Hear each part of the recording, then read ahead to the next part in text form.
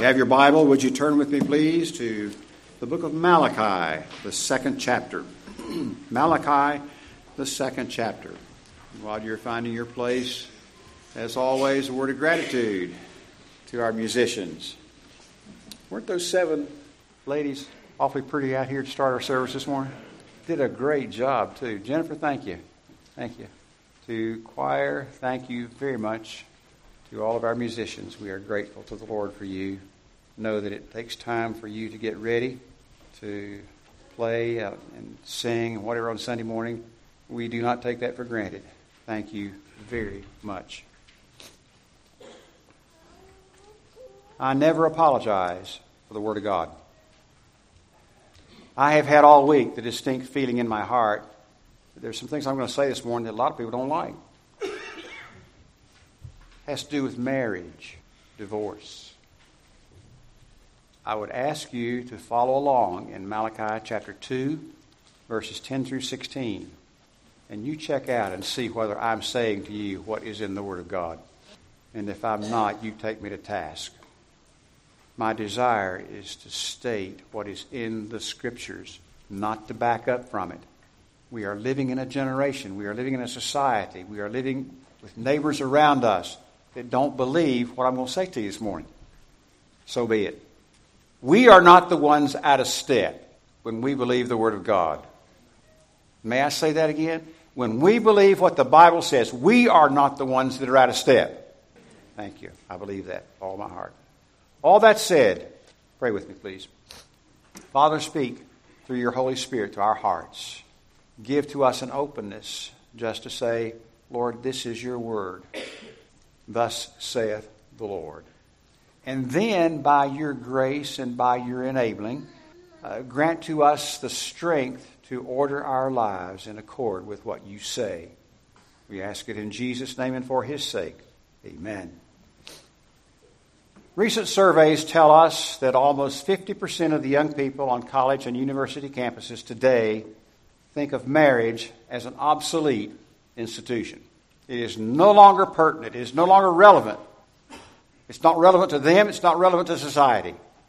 And to encourage this view, one sociologist has written that instead of asking what's wrong with individual marriages, we need to take a step back and ask what's wrong with the whole institution of marriage. Do you see where society is going today? We are marching down a path that will do away with the biblical institution of marriage as God ordained it.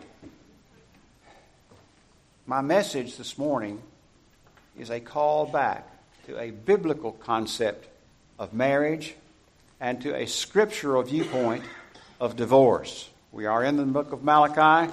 Malachi is addressing the children of Israel. We are in verses 10 through 16 of the second chapter this morning. This is the longest passage in the Old Testament concerning divorce.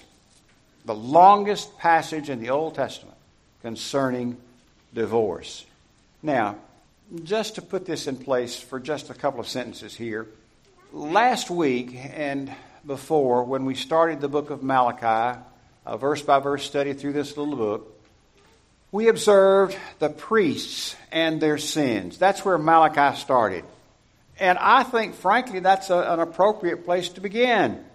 The priests, the preachers, and their sins is an appropriate place to begin to get things right. Well, we've talked about those things in chapter 1, verse 6, down to chapter 2, verse 9. This morning we begin a section on the people and their sins. And it is significant that the very first thing Malachi discusses when it comes to the people and their sins is the matter of wrong marriages and sinful divorces. And that's my outline this morning. Wrong marriages and sinful divorces. I want to begin by looking at the sin of wrong marriages in Malachi chapter 2, verses 10, 11, and 12. Let me read them in your hearing. Malachi 2, verse 10. Do we not all have one Father? And if you'll give me a chance to explain that, he is not talking about the fatherhood of God. That is a myth, and no more than that. God is not the father of all men. That's not what he's saying here. And before I completed the reading of these verses, I wanted to say that because someone's liable to say, Wow, look at that. I didn't know that the Bible taught that God was the Father of all men. Well, the Bible doesn't teach God's the Father of all men. And we'll talk about this in just a moment. Continuing verse 10. Has not one God created us? Now this is Malachi speaking. Why do we deal treacherously, each one against his brother, so as to profane the covenant of our Father? Judah has dealt treacherously, and an abomination has been committed in Israel and in Jerusalem, for Judah hath profaned the sanctuary of the Lord, which he loves, and has married the daughter of a foreign god.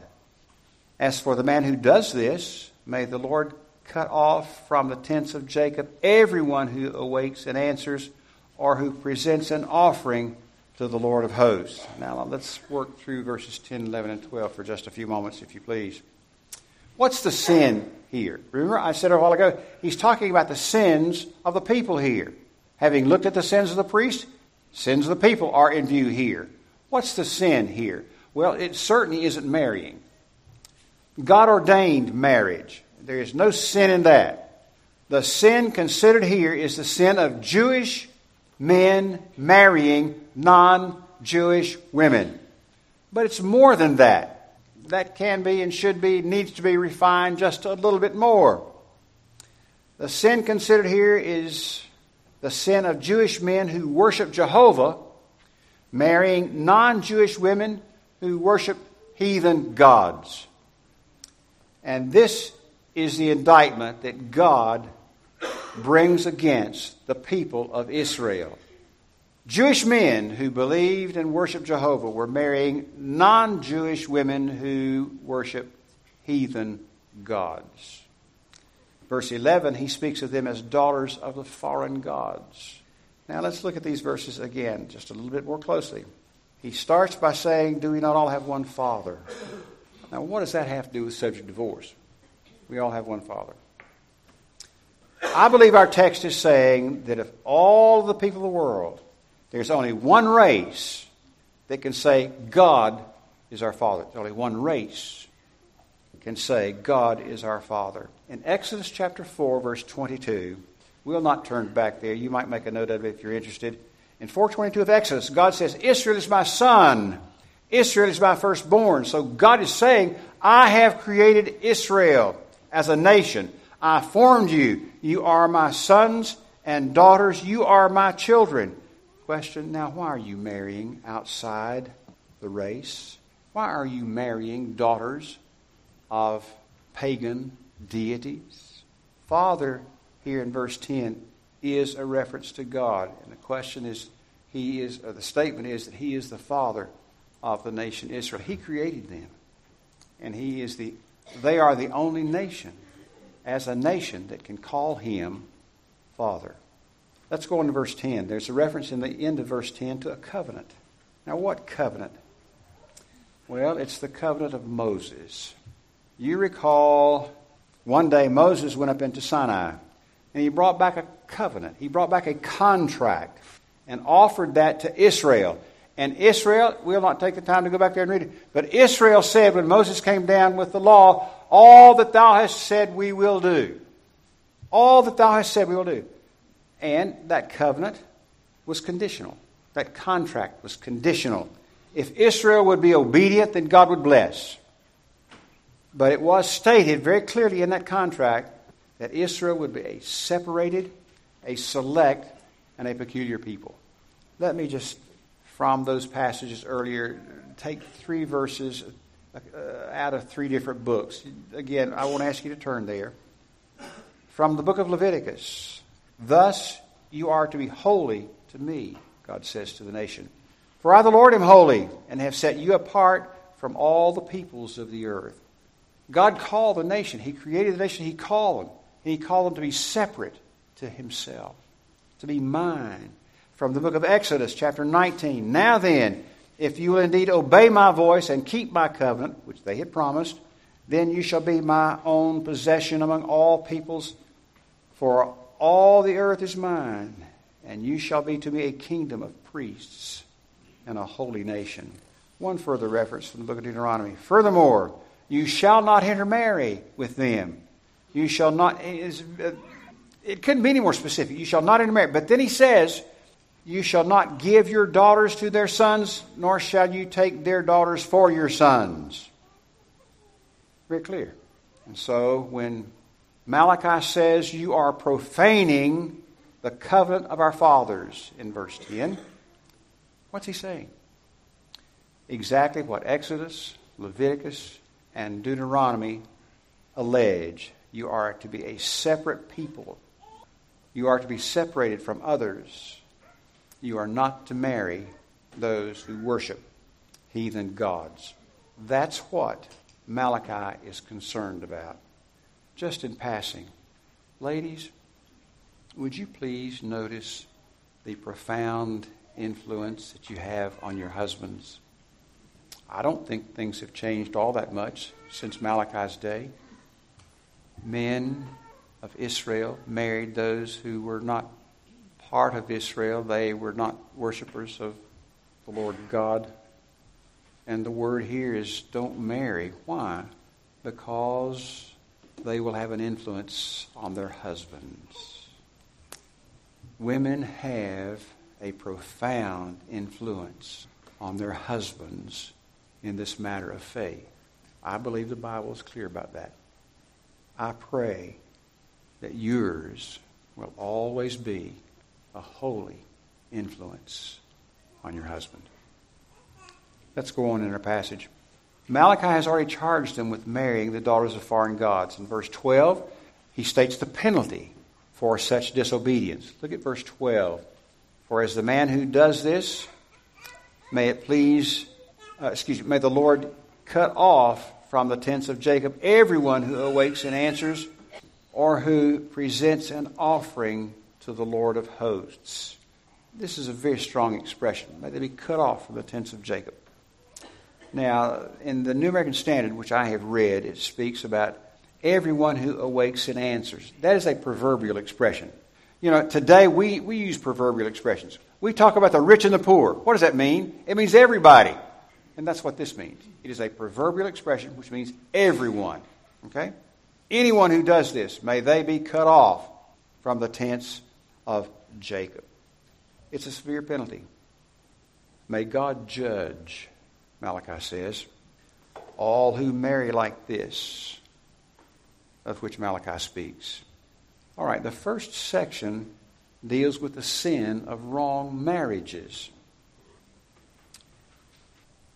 I would love to have the time right here to talk about two young people about marrying someone that's not a Christian. And I'll come back in just a few moments for a moment or two to mention that again. The men in Israel were marrying non-Jewish women who worship pagan gods.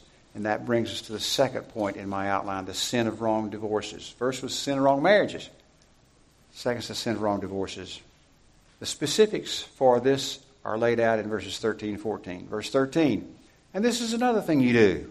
You cover the altar of the Lord with tears, with weeping, with groaning, because he no longer regards the offering or accepts it with favor from your hands. Yet you say, for what reason? And here's the answer. Why is it? The question. God says, I'll not accept your offerings. The men of Israel knew, but they asked the question.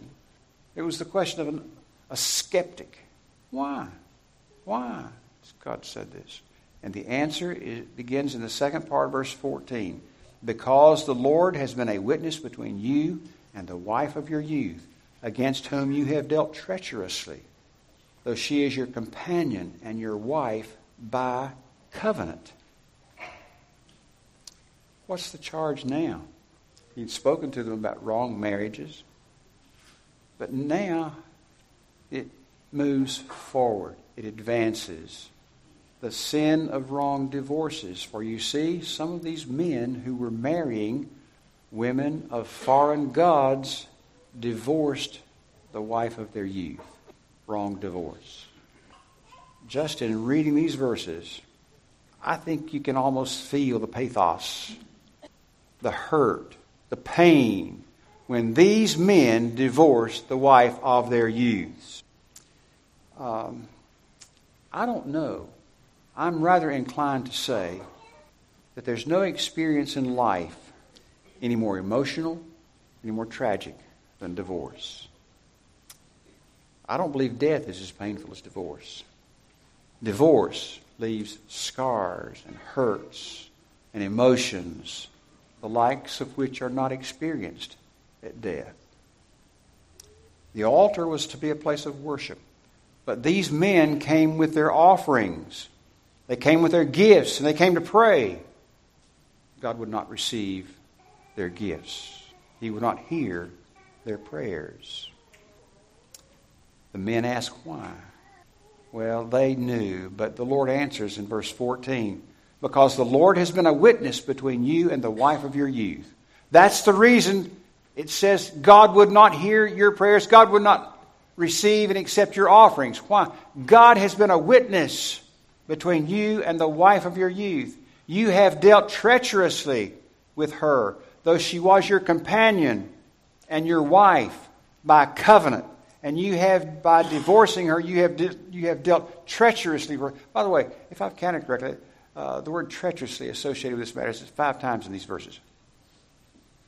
The wife of your youth. That implies to me that some of these couples who were getting wrong divorces had been married for a long time. He speaks of the wife of your youth that you are divorcing. Women, however, never get old. Just men. And all the women said, yeah, right. Someone observed there are 7 stages of a woman's age. I like them. I think you will too. First, there is the infant. Second, there is the toddler. Third, there is a little girl. Fourth, there is a teenager. Fifth, there is a young woman. Sixth, there is a young woman. Seventh, there is a young woman. The women never get old. But some of these men were getting old. They were divorcing the wife of their youth, implying they were not youthful anymore. Now, I don't know. I may be taking a little bit of liberty here. But you can picture what was going on here. You can see it in our society. Men were like an old buck. They see a young doe and they just can't live without her. And I don't know whether they did it in that day or not, but they do it today. A man who's never been to a hairstylist in his life. He's 55 years of age, and he sees this pretty young thing, and he can't live without her. So he goes to a hairstylist. He gets his hair styled. And then he opens the top 2 buttons on his shirt. Never done that before. He opens the top 2 buttons on his shirt. Well, that's not enough. Then he gets him a gold chain to wear around his neck. See? Then he's off to Ashworth to buy a totally new wardrobe. And then finally he figures he's got to do it, so he loses 25 pounds. Can't live without this young doe. Let me quote. I know what I'm talking about. Let me quote one 52-year-old businessman who was in the midst of getting a divorce and doing exactly what I've described to you. His words were, I want to be more the real me. I want to change with a changing world. It comes as a surprise to you, it did to me. Statistics show us that the peak period for divorces is from year 1 to year 3 of a marriage. But there's a secondary peak period of divorces. You know when that is? That's between the years of 20 and 30 years of married life. Today, among marriages that have endured between 20 and 24 years, the divorce rate is up 28%. Among couples married 25 to 29 years, the divorce rate is up 36%. The wife of thy youth. But there's more here than that. Would you notice again in verse 14, the wife of the covenant. The covenant. Let me ask you a question. How would you define marriage? If I had given out a piece of paper to everybody when you walked in the door and asked for you to, to define marriage, how would you define marriage? Well, I believe Malachi chapter 2, verse 14 gives us the key. Marriage is a covenant. Marriage is a contract between a man and a woman that both will take the place, one of the husband, one of the wife. for the rest of their lives. Reduced to its minimum. Reduced to the basic essential. I believe that's what marriage is all about. It's a contract. It's a covenant between two people. You remember what you said? More than likely are the words close to this when you got married, and taking this woman or this man that you hold by the right hand to be your lawful and wedded wife or husband before God and this company of witnesses present. You must promise to love, to honor, and cherish him or her in this relationship, and leaving all others, cleave only unto him or to her, and to be to him or to her a true and a faithful husband or wife, so long as the two of you shall live. Most of you in this room, when you married, said something very similar to that. That comes right out of what I use. That is a contract between two people that lasts for life. It lasts until one of you dies. And you answered that promise.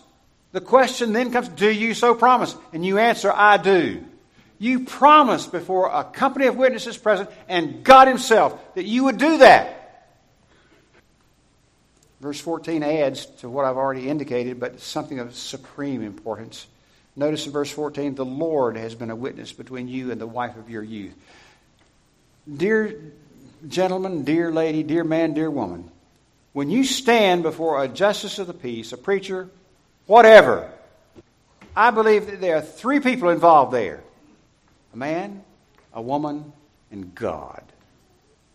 Now, I don't know how else to put this. Honestly, I have wrestled with this all week. I don't know whether to say this or not. It's very harsh. But you tell me if I'm wrong, okay? You stand before God with a mate, a man or a woman, and you promise that you're going to be with that person until one of you dies.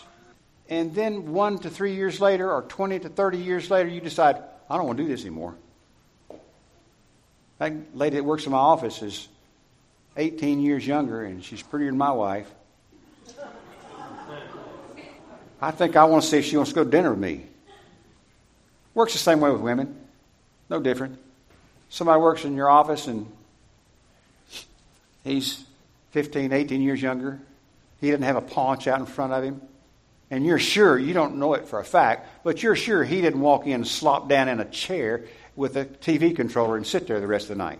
You're sure he won't do that. So there it goes. We're going to do something different. May I say to you, somebody has lied. Now, that's as plain as I know how to make it. You stood before God and a group of people, and you said, I'm going to be married to this person for the rest of my life. Preacher, that's unkind, isn't it? But it's the truth. Somebody lied. And it wasn't just to the preacher. That happens to preachers a lot. I'll see you in church next Sunday, preacher. Yeah, well, that's another matter. But somebody didn't tell the truth to God. The Lord has been a witness between you and the wife of your youth. God is the notary public. God puts the seal on that marriage. God is the witness to this covenant. We come to verse 15, and out of the verses 10 through 16, verse 15 I think is probably the most difficult. It's difficult to translate from the Hebrew text, and whatever way you translate it, the interpretation is rather difficult. Again, verse 15. But not one has done so who has a remnant of the Spirit. And what did that one do while he was seeking a godly offspring? Take heed then to your spirit. Let no one deal treacherously against the wife of your youth. I believe this is a reference to the Lord God and to Adam. Adam was all alone in the garden. There wasn't another living soul anywhere. All alone. And the Bible says God saw that it wasn't good for him to be by himself. It wasn't good for him to be alone. Gentlemen, whatever else you say, you are not complete in yourself. Okay? Adam needed someone else. The matter then became, did God just make one wife for Adam? Wonder why that was. He who had the residue of the Spirit, I take that to be God. He could have created for Adam wife B, wife C, and as far as he wanted to go. But he didn't. He created one woman for one man. Why? I believe the answer to that is that God knew that for godly children, this verse says he was seeking godly seed. For godly children, there needs to be monogamy. One wife and one husband. God's design in marriage from day one. God's design in marriage from the get-go was one man and one woman. And Adam and Steve didn't enter into that either. Okay? One man and one woman. Polygamy and divorce are not conducive to nurturing godly children in the fear of the Lord. That's the lesson that I believe is here. And our Heavenly Father is seeking a godly seed. Well, the last part of verse 15 is as easy as the first part was difficult. Look at verse 15, the middle of the verse. Take heed then to your spirit, that no one deal treacherously with the wife of his youth. For I hate divorce, says the Lord, the God of Israel, and him who covers his garment with wrong, says the Lord of hosts. So take heed to your spirit, and do not deal treacherously. Point is, don't get a divorce from your wife, because in so doing you are covering your garments with wrong. There will always be an aura of wrong about the individual who left the wife of his youth, divorcing her. And divorce is violent. Make no mistake about it. It tears apart. Divorce tears apart. There's more. Did you notice that God says in verse 16, I hate divorce, so take heed to your spirit. Damage will result from divorce. Now, I want to close with a couple of areas of application. All right?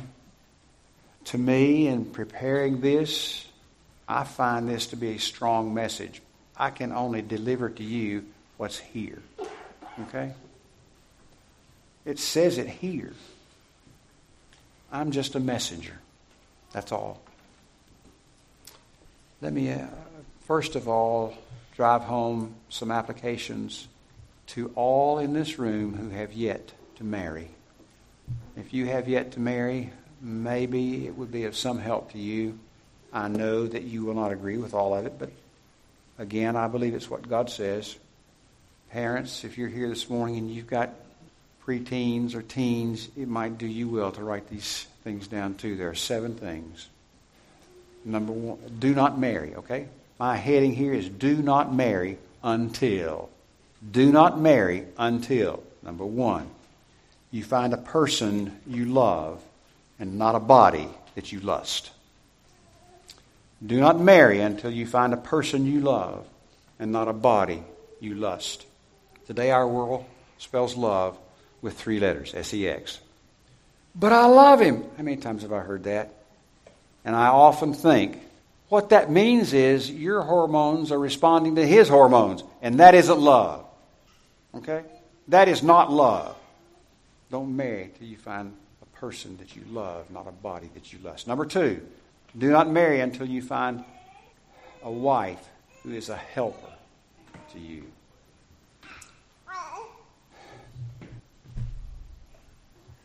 I'll come back to that just a second. Young lady, don't you marry till you find somebody that you can obey. I wish I had a nickel for every time I had been approached after a wedding when I used the Ephesians passage. Husbands, love your wives even as Christ loved the church, and the wife is to obey her husband. If I had a nickel for every time I had been approached by either a best man or a maid of honor, I'll never forget. One of the strongest denunciations I've ever had came right back here to Fellowship Hall. I had done a wedding for a Christian couple, and they had no qualms with this. But the maid of honor read me the riot act right in the middle of the room back here. How dare you say that? She is to obey him? You're not serious, are you? And the way I answered her was, I think God was serious. See, I didn't make this up, and that's what I told her. God did. Don't marry somebody if you can't obey him. Why? Because the New Testament says that a wife is to obey her husband. She's to be subject to her husband. That's what the Bible says. And I have come to the place over the last years of saying in my wedding counseling, I'll look at him and say, if you don't love her enough to die for her, we better call this thing off right here and now. It's not going to be good. And I'll look at her and say, if you don't love him enough to be subject to him, then we ought to call this thing off right here. It's not going to work out well. Don't marry, young man, until you find a wife who will be a helper. Young lady, don't marry until you find a husband that you can submit yourself to. This matter of being a helper is intolerable to much of society today. You marry somebody that's not a helper to you, it's not going to work out well. Young man wants to be a physician. I don't know how many years that would take. College, medical school, internship, residency, the whole 9 yards, a long haul to say the least. Or a young man who wants to go into a certain business where it may take years and years of training. And he marries a young woman who's never looked at a price tag, who spends money like water. And her dad has always given her anything she wanted while she was growing up. My friend, those two marry, and it's going to be trouble. It just will. Young man, you find a helper. Go back to Genesis 2 and read it yourself. Adam was alone. God saw that he needed a helper. That's God's word for it. And God created Eve. Number 3, don't marry until you find a person who fits you and one you like to be with. You're here dating today. Do you fuss and fight and argue and carry on when you're on a date? When you go home, does he not even get out of the car and open the door for you? You walk in, when you walk in the door to your house, do you just slam the door because you're mad? Does he floor it when he drives off because he's mad? I like this one too. Does he love to camp out in a tent? Does he like to sleep on a hard ground and vacation sleeping on a hard ground in a tent? And you don't want to be any closer to a tent than Hyatt Regency. That's going to be a problem. Find somebody that fits you, one you like to be with. Number 4, find a person that you know well. You know, if I understand the scriptures correctly, there was a year of engagement period. I think that's still a pretty good rule. Number 5, find a person who has similar goals in life. 2 people with totally separate goals living under one roof is going to be a problem. It's going to be miserable. Number 6, don't marry until you find a time free of stress. If there's been a great calamity in your life, don't get married right then. There's enough stress and strain in a marriage without adding to it by going into it with a whole lot of additional stress and strain. I'll just throw this one out. That may apply to college. To most young adults, college is a pretty stressful time if they're trying to graduate and do well. That may not be the time to get married, to get over. Number 7, most important of all, the most important thing of all, don't marry until you find a man or a woman who's a Christian. That's the point of Malachi. You are marrying daughters of pagan deities, and it won't work well. That's one whole area of application. Would you give me just another couple of minutes? A second major area of application. It's this. Perhaps there is stress in the marriage of somebody that's in this room today. Please remember, the goal is always reconciliation. Yes, there are biblical grounds for divorce. But even so, where those grounds exist, God says reconciliation is the best. Keep the marriage together. Don't deal, 5 times the word's used, treacherously with your mate. One last thought. It may well be that there are within the sound of my voice lives who have been touched by divorce. 1 or 2 thoughts. Hear me well. Divorce doesn't make anyone a second-class citizen. May I share with you a distress? I know I'm over time. May I share with you a distress? A young lady, through no fault of her own that I am aware of, was divorced. Member of this church, grew up in this church, and said she couldn't come back to church. And I said, why, dear? Everybody's looking at me. Everybody thinks I was wrong. May I say to you, may God deliver Wake Chapel Church from being a place like that. Suppose everybody knew that you committed some particular sin and you walked in church and everybody did like this to you. That's not a church. It's something else, but it's not a church. Divorce happens. It doesn't make a person a second-class citizen. And we ought to love them, if possible, even more. Go out of our way to embrace them because they're hurting. And we want to make it worse. God deliver us from that. Divorce doesn't make anybody a second-class citizen. Divorce has touched your life. You go on in your spiritual life from where you are today.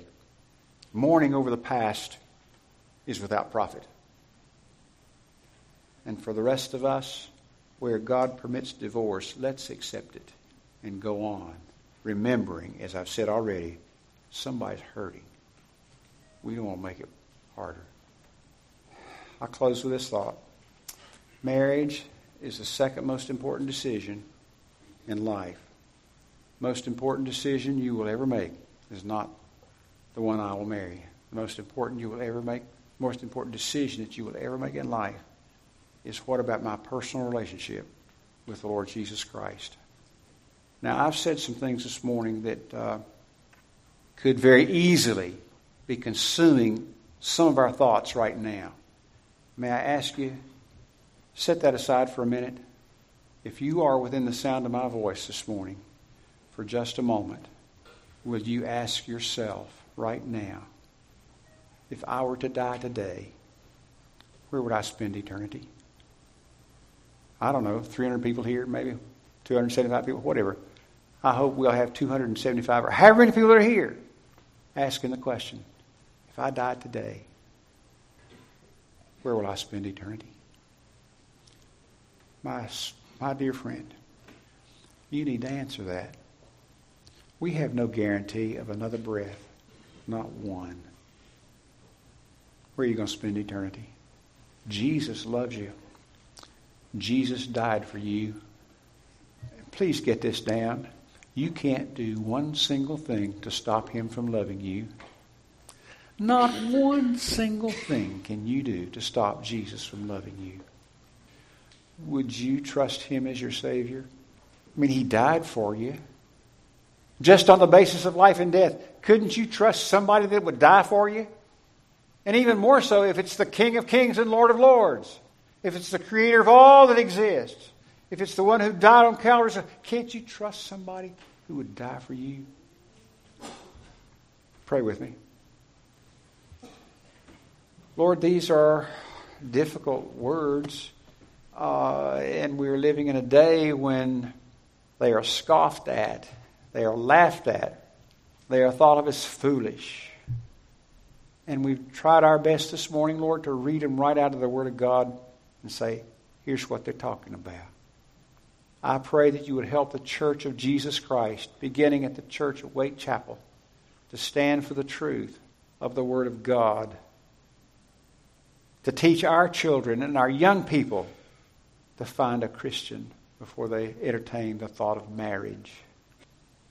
And Lord, no doubt somebody's heart's been broken.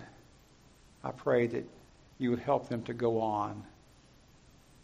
Help them to realize that you love them and this church loves them. Thank you, Lord, for dying for us. Thank you for loving us. In Jesus' name we pray. Amen.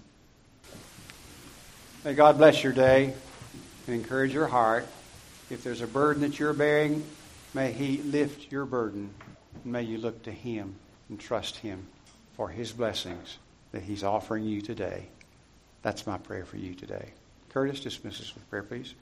Will you bow and pray with me?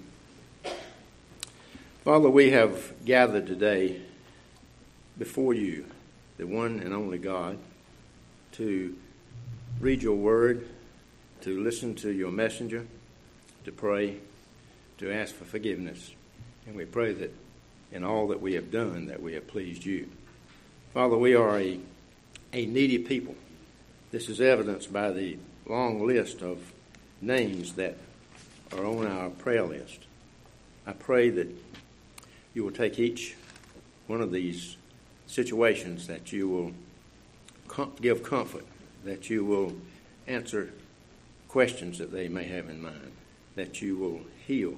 Yes, we know that you are the great physician, that there's no miracle that's not impossible with you. Father, we thank you for missionaries, for those that give their life and their time to take your guidance and carry it to people that don't know you. We pray for Dan and Donna Standridge, who work through Crossword, located in Milan, Italy. We pray for them. We pray for their family. We ask that you continually give them not only monetary support, but spiritual support. Lead and guide them as they plant churches, as they teach, as they preach, and as they counsel the people of Italy. Father, thank you that we worship a God of forgiveness. Your word has taught us that we have all sinned, but it also assures us that you will forgive. I ask now that you lead and guide and direct us as we leave. I share the words from Hebrew 13:15. Therefore, by him, let us continually offer the sacrifice of praise to God. That is the fruit of our lips, giving thanks to his name. Father, we thank you for all your gifts, and we pray in your name, the name of your Son, Jesus Christ. Amen.